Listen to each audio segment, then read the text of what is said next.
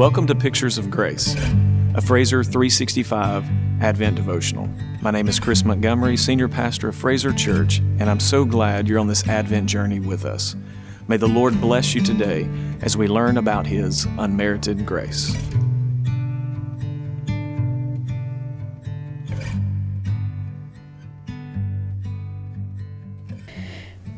Welcome to Day 13 of Pictures of Grace, an Advent daily devotional. Today's title is Rescued by Grace.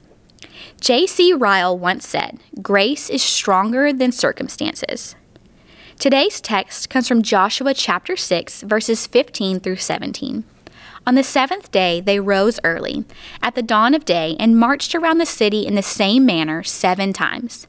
It was only on that day that they marched around the city 7 times.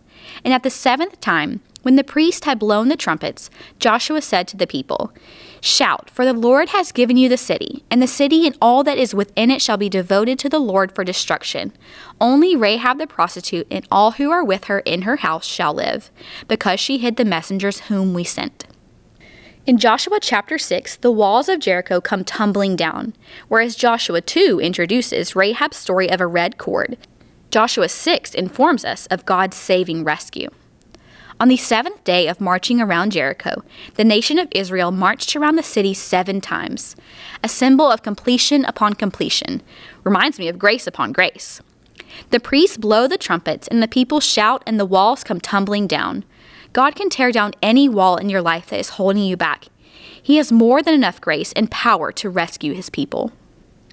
After the vocal cords were strained through trumpets and shouts, the red cord was still hanging in the window. You can add to this story the phrase, miracle upon miracles. There are multiple miracles happening here. An entire city collapsing at the sounds of trumpets and shouts is a miracle. That Rahab's house is still intact when the walls of Jericho come crashing down is another miracle. That the red cord is visible amid all the devastation is yet another miracle. Our God is a multiple miracle-working God. The story of rescue continues in Joshua chapter 6, verses 22 through 25. But to the 2 men who had spied out the land, Joshua said, "Go into the prostitute's house and bring out from there the woman and all who belong to her, as you swore to her." So the young men who had been spies went in and brought out Rahab and her father and mother and brothers and all who belonged to her. And they brought all her relatives and put them outside the camp of Israel. And they burned the city with fire and everything in it. Only the silver and gold and the vessels of bronze and of iron they put into the treasury of the house of the Lord. But Rahab the prostitute and her father's household and all who belonged to her, Joshua saved alive. And she has lived in Israel to this day, because she hid the messengers whom Joshua sent to spy out Jericho. Our God rescues and our God saves. Francis Schaeffer asks whether it's fitting that God should save such a person, and he answers quite correctly that it is most fitting. Rahab was no worse than we are, and yet God saves us. It is not the righteous, but sinners whom Christ redeems. As you think about today's reading, reflect on the following questions.